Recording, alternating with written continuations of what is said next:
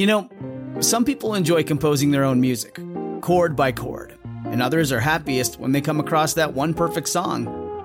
Work is not a lot different than that. Whether you prefer building your own workflow or using a pre-made template, with Monday.com, you and the team can work in a way that's comfortable for everyone. Tap the banner to go to Monday.com and build your own amazing workflow, or find an awesome template. No judgment.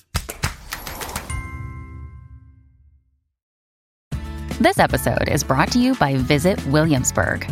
In Williamsburg, Virginia, there's never too much of a good thing. Whether you're a foodie, a golfer, a history buff, a shopaholic, an outdoor enthusiast, or a thrill seeker, you'll find what you came for here and more. So ask yourself, what is it you want? Discover Williamsburg and plan your trip at visitwilliamsburg.com. Dear young married couple, have you ever wondered what is a helpmeet? I mean, we hear that referred to often, that a wife is a helpmeet. That's her role. We also know that Eve was given to Adam as a helpmeet. But what exactly is a helpmeet? Well, today I got to sit down with Reverend Lori Wagner, and she is just a beautiful soul. I think you'll get a lot out of this episode. She comes to the conversation with humility and also expertise. She's well studied and has written. She's an author. She's a minister, and she's the founding director of Affirming Faith. She has a Master of Theological Studies, and she's enrolled in a PhD program in interdisciplinary studies.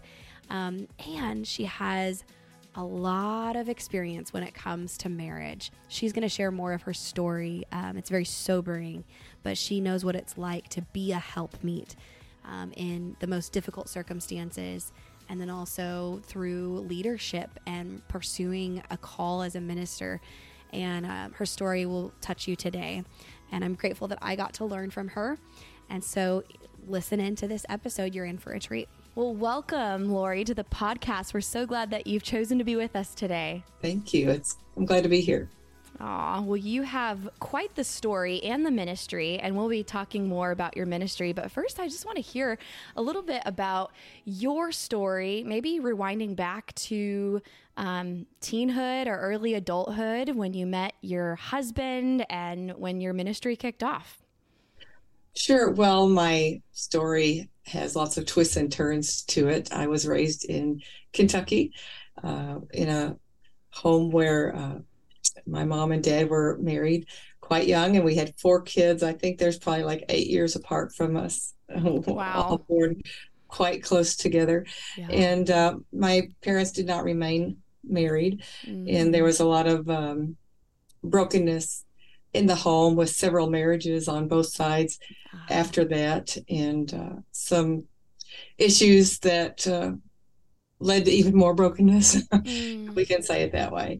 And so I left whatever faith I had as a child and just threw myself into the world trying to survive as a young adult. I was a cocktail waitress. Okay. Just trying to find my way. Yeah. And I'm sure you had a lot of brokenness to process with your upbringing and the way things went down with your parents. Yes. Yeah. So as a young adult, I did find my way. The Lord found me, and I answered. And I was so glad that he picked me up out of the miry clay and set my feet on a solid rock. I actually have a great testimony that in those very unstable years, and 1 3-year period, I moved 9 times across 3 states. Oh my goodness. And once I got into church, I have not changed churches since 1989. Oh my goodness. I mean, wow. he just anchored me. So stability came from choosing God. That's amazing. Isn't that amazing? And it. So he anchored me. He put me in this church. I'm so thankful. And I got married to a wonderful man, and his name was Pete. And we had 2 wonderful children. He was Armenian. He was dark. He had all of those beautiful dark features, the eyelashes that went all the way to heaven and back, just about, and just the sweetest guy you ever met in your whole life. He taught Sunday school, and I taught Sunday school. We met in church. We married in church. Nobody thought he was ever going to get married. He was just holding out, and they couldn't believe he held out for me, and I couldn't believe he held out for me. So how old were you guys? I was 25, and he was older than me. Okay. So he was quite a bit older than me. Quite a bit older, yeah. People were like shocked. So that was probably one of the challenges you faced, was the age gap question. Yeah. But it was okay because I was always older than my age, and he was young. And we fell in love, and we got married and had a beautiful life. Yeah. But 6 years into the marriage, he got cancer. Oh my goodness. And he passed away. So I had a 5-year-old and a less than a 1-year-old. Wow. When we went through that for a year. You said in a message earlier you were 32 at the time. Yes. Oh, wow. I was 32 when he passed, and one still in diapers and one just getting ready to start kindergarten. And it was, you just never expect to have to go through that. It takes you completely by surprise. And I was like, I went through all this in my life, and I was like, God finally gave me everything I ever wanted. Right. I had everything I ever wanted. Yeah. And then in one day, it all changed, because in one day, in one moment, I came home and my life had changed, because we didn't realize he was sick. He had picked up our little one. He was 10 months old. He picked him up from the crib, and his spinal column actually collapsed, and because cancer had eaten holes through it. We didn't know what had happened at the time, but he fell to the floor, and he never was able to get up and walk again normally. And it took a while. It took a while to get diagnosed and go through that whole process. And then his passing, it took a year. Oh my goodness. So you were one day, in the process for a year of him just kind of declining. Yes. And then through the process, we were moving, our house was, there was so much up in the air. And, but the Lord is so good, because during that time, there were so many pieces of our life that were swirling around us, and we didn't know where they would land. But there really is a place in a storm of peace that God can give you. And I would have to drive. In that year, he was inpatient in the Detroit hospital, which is an hour from our home, for 100 days, not including the outpatient procedures. That with a 1-year-old and a 5-year-old. Yes. So I was a part of a great church, and the people actually, they had a sign-up sheet. People took turns taking care of me, bringing food, taking care of our kids. I love that. They just took care of me, and that is such a blessing. Wow. And you just don't find that kind of support everywhere. But that church, my church, was such a blessing. That's awesome. So you were already grieving in that year, even though he hadn't passed. There was a lot of change. You're traveling back and forth an hour, and then he did pass away. Yes. What kinds of things went through your mind as, a widowed 32-year-old young woman with two little kids? What kinds of things did you think and pray during that season? Well, I had been given a dream before it happened, and I'm not one of those people that gets a dream every day. Okay. And it happened the week before he got sick, and it was so clear and vivid, and it woke me in the morning, and I sat straight up in the bed, and I was like, what was that? And God had showed me in this dream that my husband was ill, and that at the end of this illness, he was not going to make it. Wow. And there were no other signs at that point? No, he'd just been having some back pain. Oh my goodness. And so, without getting into all the details of that, I just already knew in my spirit, and I didn't want that to happen. And I prayed, God, change your mind. Yeah. You change your mind in the scripture. You can change your mind now. But I kind of had this peace all along, because I just knew he just told me all along, just trust me. Yeah. Just trust me. Mm-hmm. When you don't know what's coming. I mean, everybody's just trusting him. You really don't know what's coming tomorrow. It's true.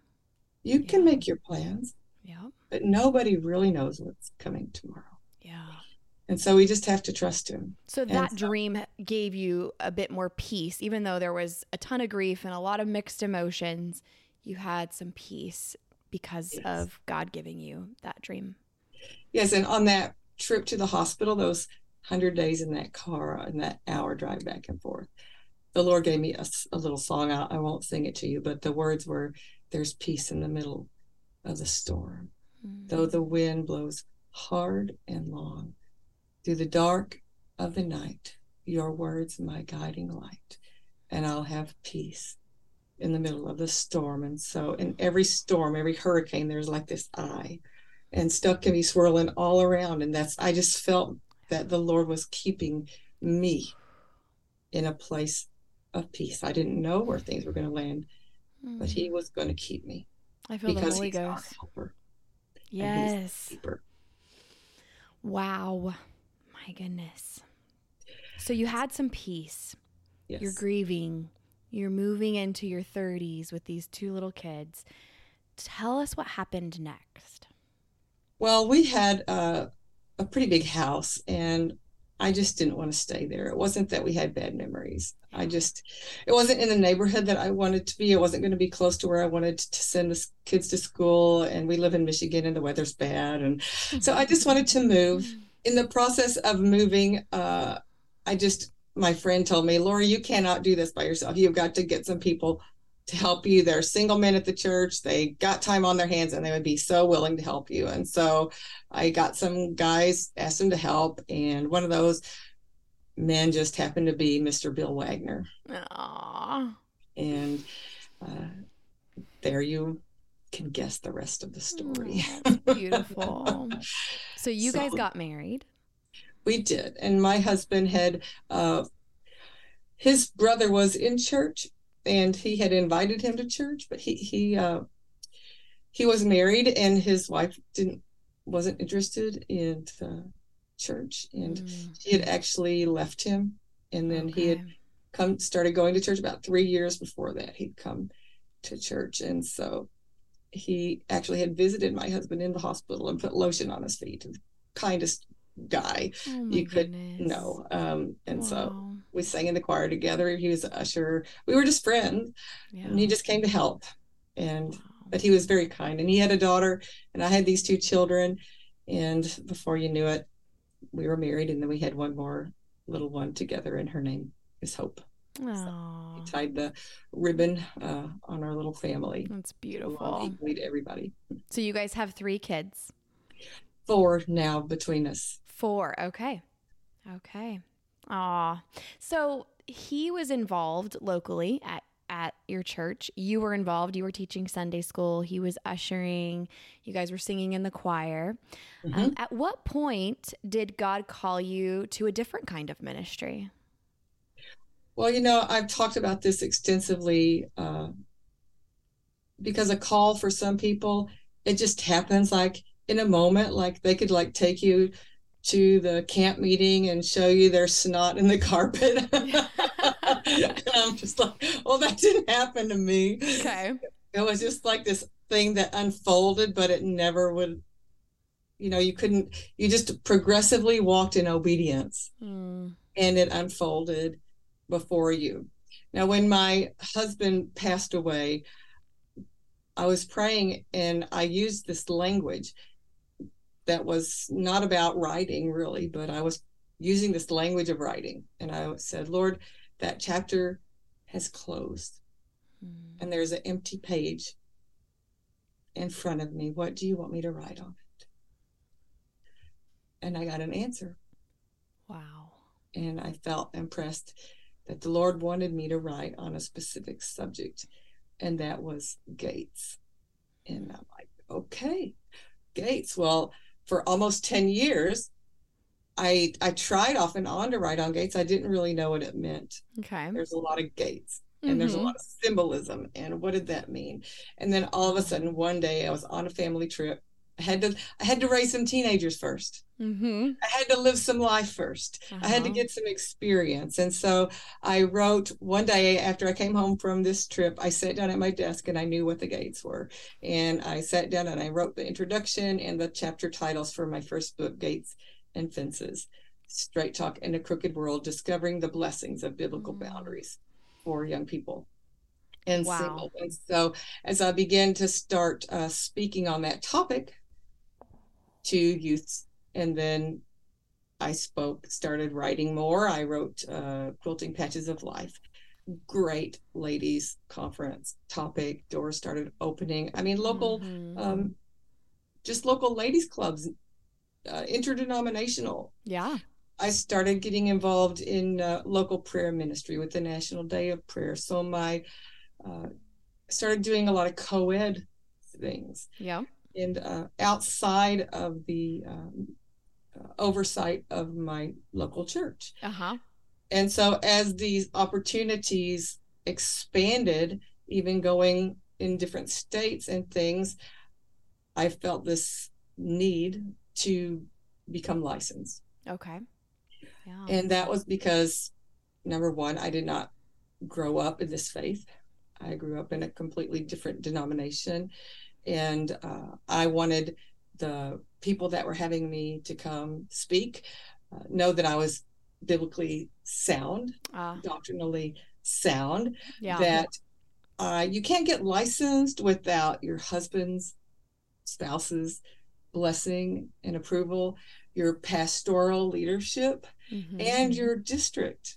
And so to be licensed, especially as a lady out there going on her own somewhere else, I just felt that having that extra just level, I just felt endorsed and covered and blessed. And it demonstrates your submission. Yeah, I just felt very blessed and covered in so many ways. I love that. I felt that it was the right thing for me to do in my situation. And having a license doesn't mean, okay, now you can minister. It means it's a validation of you are ministering already. You're ministering, and you have, I like how you said it, that covering. It demonstrates that you are in submission to your husband, your pastor, your district, that this is all, this is right. Right. You're not some maverick Lone Ranger throwing some label on yourself saying, look me, I'm all kinds of awesome. Oh, that's great.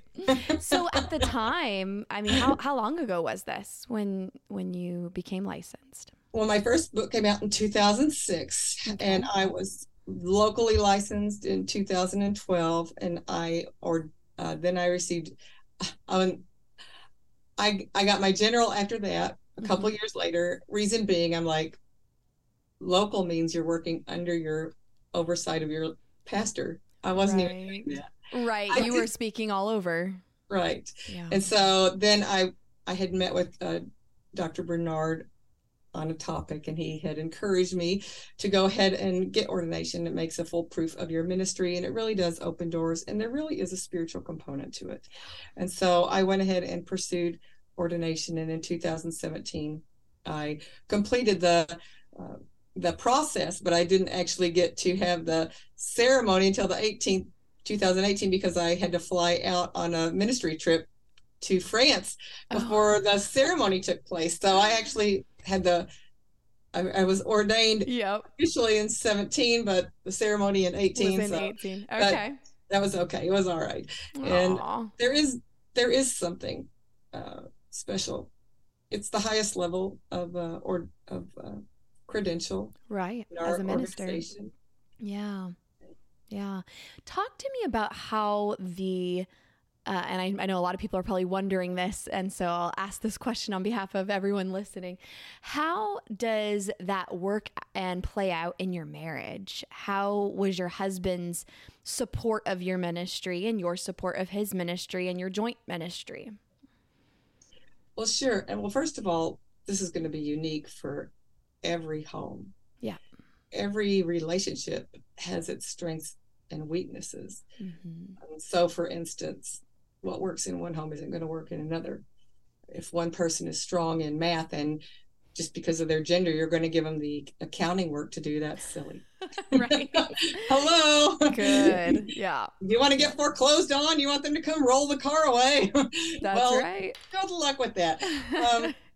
So I think, first of all, for Bill and myself, these things, they unfolded, and we worked with it as we went to, and being a part of a great church with a lot of support there with when our family was young really helped as well.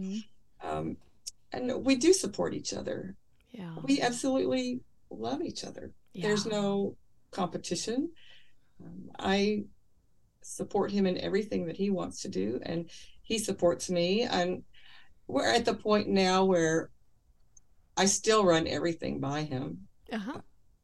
If I'm going to speak out of state, I still run those by him, even though. So I'm a member of the enrolled evangelists.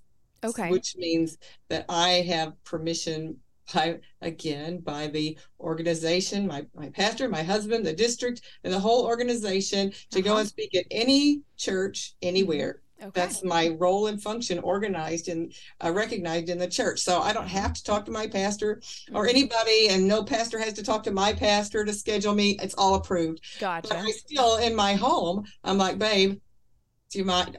How do you feel about me going here? And so there's only been a couple times when he didn't feel right about something, and I'm like, okay, I'm going to trust him. Yeah, and he trusts me. And, right. You guys receive each other's influence, even though you're the one in the mic more often, it sounds like. Yes. But you receive his influence and his spiritual inclination. Right. And in the home, I mean, I had a lot of questions because I come from a culture where women don't speak. They're not ordained. And I had a lot of questions. I'm like, God, is this you? I have to study this because I don't, it felt foreign to me. Of course, it's more comfortable. It was uncomfortable then, and I still sometimes, it's more comfortable to let the men lead, but you have to be faithful to your calling. Yeah. No matter if it's comfortable or not. So you mentioned in a video that I watched in preparation for this interview, and you said, I didn't want to become the poster child for women in ministry. And yet here you are 25 books in and speaking all over. Why did you pursue women in ministry as a study point and as a writing point? I had to pursue it because I needed the answers for myself. Love it. I could not, in good conscience, pursue this ministry if I could not reconcile it with what the Word of God said. I can't. That's right. And so if you just do a straightforward reading of the King James Version of some select epistles, you're going to come to the conclusion that a woman shouldn't do this. But if you study it, if you understand what it means, if you do a full study of the scripture, Old Testament and New, that's right, you will find precedent, and you will understand that some people who would actually consider Paul was against women would find that Paul was the friend of women in ministry. Yeah. And that there are precedents in both the Old Testament and New. And if we find a precedent, then we can't shut the door. Amen. Based on what happened in one church in one place. And so I had to study it, not because I wanted to write a book, because God knows I didn't. And people are like, what a great title, Preach Like a Lady. I was like, well, I didn't title it. God, I really felt impressed of God to write that, and with the title, and I pushed it away. I don't want to do it. I don't want to do it. I don't want to put myself out there any more than I already am. Yeah. And, like you already had a target on your back, and you didn't want more of a target. Yeah. So, but I had to obey, because you know what? It's not about me. It's about the other women that have these questions and that need support, and they don't even know really how to dig out the scripture or maybe they don't have a husband like mine, or a pastor like mine, or a district like mine. Yeah. And they need to see a woman doing it, and doing it with a good spirit, hopefully, and a good attitude. And you have that. It's very clear. Everyone listening, I'm sure, can feel your sense of humility and meekness going into this. Thank you. Yeah. So the book that you wrote on this particular topic, even though our interview is not primarily focused here, but the book you wrote is called Preach Like a Lady. Right. Yes. It is. And we'll include a link to that in the show notes, as well as the first book on gates and fences. Yes. If you want to just do affirmingfaith.org, that has a link to all of the resources. And I actually don't sell them directly. They're just going to link you out to where they're available. Okay. Other places. But from Preach Like a Lady, it's actually a how-to handbook. It's indexed, it's hardbound. But the information on the biblical and historical investigation of women in ministry, I split out that section and created its own book called Gender in Ministry. And it's just a separate product in a non-girly academic looking book, so that any fella could feel respectable picking it up and Preach Like a Lady in their hands while they're reading. A nice navy blue cover. There you go. That's funny. So people can go and see the research that you've dedicated, years, decades of your life to. Over a decade, right? Yes. Yeah. Well, I've been specifically researching on the topic. My goodness, it's 2023. I'm still writing on it, still researching on it. I'm in a PhD program right now, and I'm still researching and studying. That's fantastic. I love it. So you've done a lot of research on the role of the woman, not just in ministry, but in marriage. Talk to us about what a helpmeet is. This is a question that comes up a lot for, women who grew up in conservative Christian circles, much like you and I. And so I want to hear from your studies. What is a helpmeet? Well, I actually love that question because people, even when they like to say, well, what do you think Paul meant? I'm like, well, I will love to answer your question. But first, let's go back to Genesis and look at what in the beginning is, because I really think that's super important. What was in the beginning all about? What did God create? Good. What did God intend? Okay. And so in the beginning, God made all the earth and made Adam, and all this stuff was good except what wasn't good, that Adam was alone. That's right. And so God made Eve for Adam, and he made her to be a helpmeet. And that word helpmeet, it actually comes from two different Hebrew words, and it was to meet the incompleteness that Adam experienced even in paradise. Think about that. Wow. In paradise with God, Adam experienced some incompleteness. Wow. And so, the story, God caused a deep sleep to fall upon Adam, and he brought a woman that he made out of the rib. And so God made Eve out of something that she pulled from Adam. She was made, her essence, that she's made out of the same things that Adam was made out of, not something lesser. Yeah. He was made of the same materials that were Adam was made out of. And so when you talk about helpmeet, though, it doesn't mean something lesser. It doesn't mean some subservient, subordinate. It actually, the word ezer, the first word help, it has to do with like a girding, surrounding and defending. It means an aid and it means a help. And it does not imply a weakness. Right. A husband finding a wife doesn't mean he gets a weakness. It means he gets strength. That's good. You're strengthened when you find a wife. Yes. And we think about that's very same word, ezer. Where else do you see it in Scripture? Referring to God. Exactly. Yes. The Lord himself calls himself, I am Israel's ezer. Is that a position of subordination? Right. Oh, goodness. He said he is the help. He's the help that comes from the hills and the shield about his people. Yeah.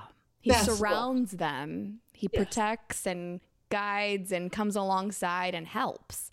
Right. Yeah. And so if that's what an easer is, and when we get to the New Testament and mutual servanthood and all that stuff, we can talk about that in a different conversation, but I'm talking about what's a helpmate. Yeah. From the very beginning. And that's what the help part means. It does not have anything to do with subordination under authority. And the other word, the neged, it means meet, the help meet. It means the front part. It means as over against, and it means it's like something that's being compared to something else. And specifically in reference in Genesis 1:27, it means something corresponding to something else. Nice. Something it's relational. Yeah. It's something like something else. Yeah. Eve was created by God for a face-to-face relationship with Adam. And so I think of it this way. When Adam looked into Eve's face, he saw the image of God. And when Eve looked into Adam's face, she saw the image of God. Yes. And I think that's how all of us should look at each other. I really feel that if the people in the church and in the world could revitalize respect for one another based on the idea that we are all made in the image of God. Yes. If we could honor and respect one another, this world could be a better place. And I really believe we could see a level of unity in the church and gifts flowing in the church, healing, development, growth, vitality that's missing. If we could truly embrace and respect and honor others. So I just really believe that this word, neged, along with the ezer, does not imply anywhere that there's a superiority or anything. That Eve was spiritually and intellectually Adam's equal, and that she was made of the same substance and essence. That literally, the word rib there, it's not used as a body part anywhere else in Scripture or outside of Scripture. It's actually just a part. So like a side, a part of a house, a part of something. And so Eve was taken out of Adam as a part of Adam. Right. Yeah. Right. I love the perspective of, Eve as Adam's helpmeet, not as a subordinate, but as someone who surrounded and came alongside and met face to face with. And that's truly what it is when you look at the Hebrew. How does that correspond with what we see in the New Testament for the role of the husband and the wife? It works beautifully if we really would live out the way we're supposed to. Right. We would love and serve one another as Christ loved and served the church. If we would prefer one another in love and honor one another in love, oh my word, there really shouldn't be any issues. Yes. If I would seek your best and you would seek my best, if there would be no competition and no kingdom building and if we would walk in the Spirit, we would grow one another instead of using one another. Yes. To fulfill our own desires and our own purposes or build our own little kingdom. If we would recognize the gifts and callings in others and open the door for them to use them to build the kingdom of God. What a difference we could make. Amen. That's what revival looks like. Because Scripture says they'll know that you're my disciples by the love that you show one toward another. How are we going to go and fulfill the Great Commission and create more disciples? Well, we have to be loving one another and showing Christ's expression Right. And I think there's a real balance. I absolutely firmly believe in the demonstration of all the gifts of the Spirit. Mm-hmm. But the gifts work by what? By love. By love. That's right. And so if we're really going to fly, we need both wings of the gifts and the fruit. And, Amen. That's so good. So if you were to give maybe a piece of advice, first steps that a young woman who feels called to ministry, and she's listening right now, what would those first steps be that you would give her? Well, I would say this, and I hope it doesn't sound self-serving because it's not in any way. I actually pay out of my own resources to provide this for free. Okay. But I have a Preach Like a Lady online training center. Oh, and, that's great. You go to preachlikealady.com. I have modules of information up there with video and curriculum, little tests you can take to even test yourself, downloadable things. And there is a class called The Call and Beginning Steps. And so I think the first thing we do need to realize, though, is recognizing that it's a call to serve. All ministry is about serving. That's right. And really and truly, the higher you go, the more of your life you're giving away. It's a sacrifice. For real. Mm-hmm. It might look glamorous, but the reality is the more of your life you are giving away. Yeah. So just start serving wherever you are and devote yourself to giving yourself with as much excellence to whatever you can right there. I mean, I started out just saying yes when I was asked to teach Sunday school. Yep. And being on the praise team. And then when I asked to be a section leader, and then being a ladies group leader, and just saying yes and volunteering and helping and walking through the open doors. And I would say this, I even said yes to those things I felt inadequate for. And talk about imposter syndrome. Oh, well. So I was asked to serve on the prayer leadership ministry, even in the National Day of Prayer in our city. And I just felt like that was not my calling. I was raised in an environment where the prayers were recited because they were memorized. You spoke them in unison. And there were no other audible sounds made in the service. No one was saying, amen, yes, Lord. Exactly. And so to even pray out loud without a script was just so not natural for me. And to want to stand and it's still, Sister Vesta Mangan asked me once, she was like, so what's your role in the prayer ministry? And I was like, who wants Vesta Mangan to ask them that?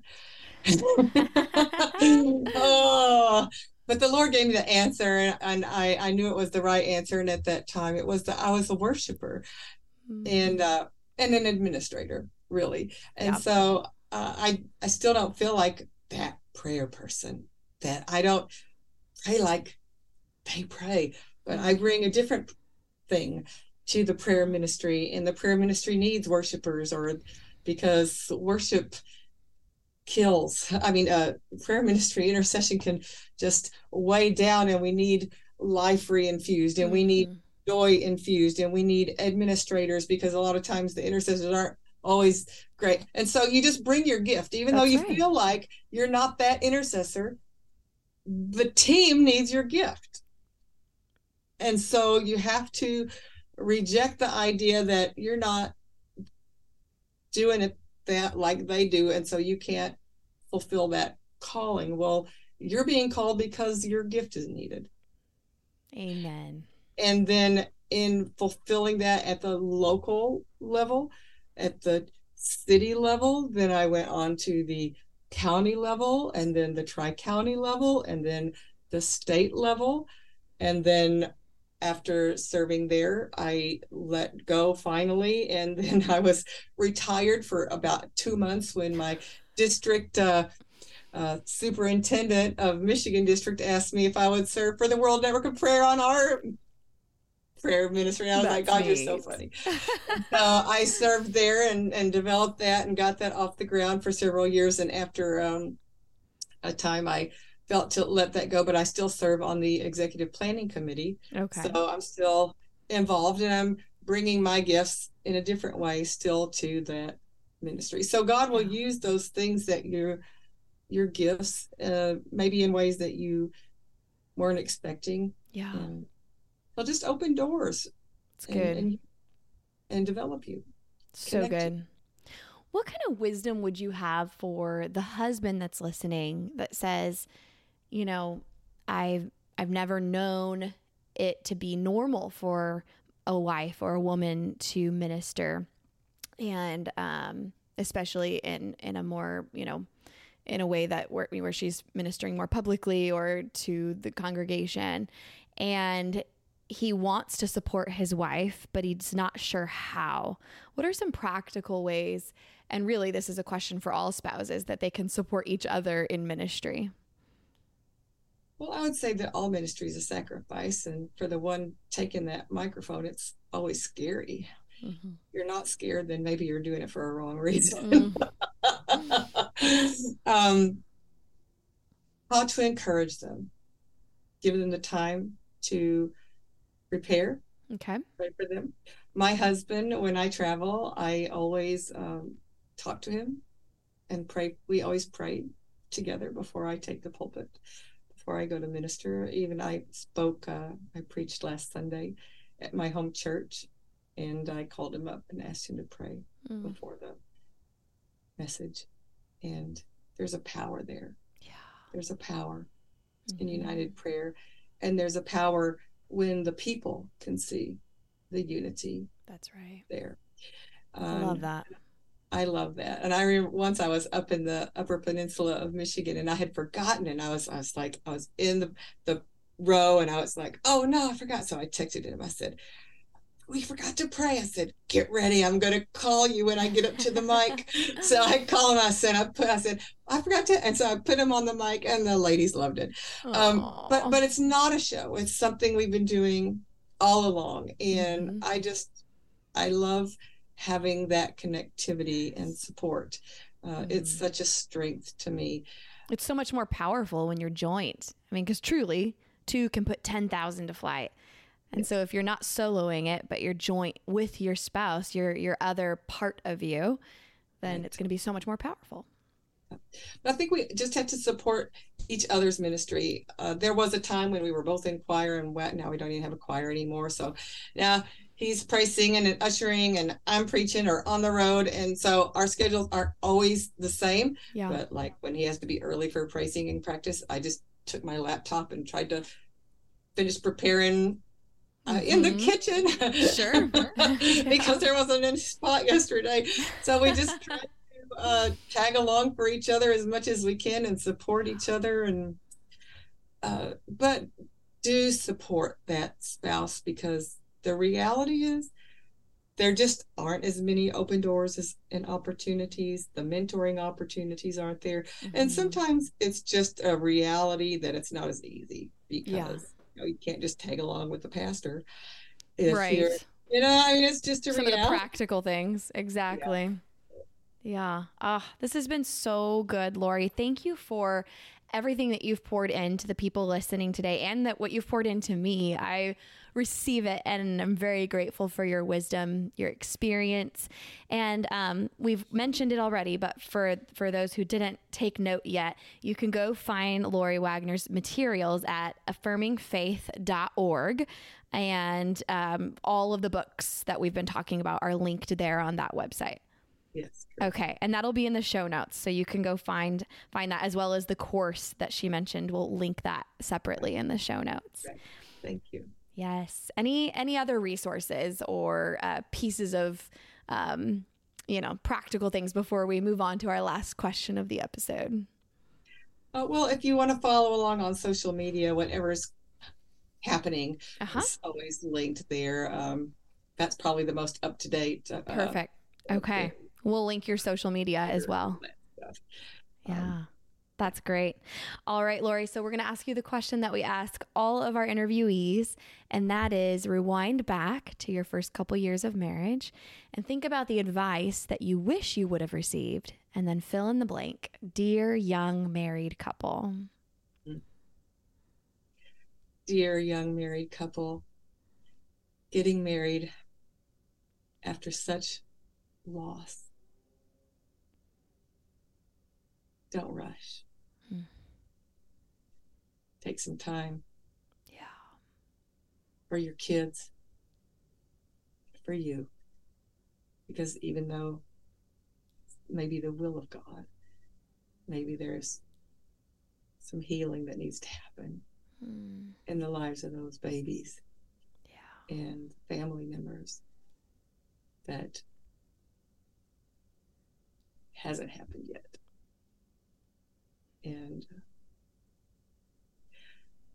I would say that for me, looking back, the blended family situation, I really wasn't prepared for. Yeah, it's a whole different dynamic. Just think, well, me and Jesus, I lived through it as a child, and I know everything I don't need to do. I got the Holy Ghost, and we're gonna be awesome. Well, guess what? There's still factors that are out of your control. Yeah. And you need help, wisdom. And I would say that looking back, I didn't realize that my one daughter especially probably would have benefited from some counseling. Okay. And so just really be aware. Be tuned in. Yes, God's going to help you through. Absolutely. But there are realities of walking through and navigating those very trepid waters. Take advantage of the resources that are available, especially when you're jumping in with children. We've survived. All the kids are still alive. Somebody said, you should write a book on blended families. I said, well, I know why they call it that. You feel like somebody threw you in the blender and they're playing games with a pulse button and there's blood flying out. Oh, that's funny. Yeah, entirely different topic, but yeah, I heard it said that, you know, a blended family, it ought to work more like a crock pot as opposed to a blender, where there's all these different ingredients coming together, and sometimes certain ingredients like carrots take longer to be ready than the other ingredients. That's true. Well, I just think that it would be good to take some time and really make sure that everybody's ready. Yeah, that's good. I love that piece of advice. And thank you for being real and raw with that, because I'm sure there are people listening that are in similar shoes and needed to hear it. Yeah. Thank you so much, Lori. This has been fantastic. And I look forward to seeing the impact it will have on the men and women listening on their marriages and their ministry. So thank you so much. Appreciate it. God bless.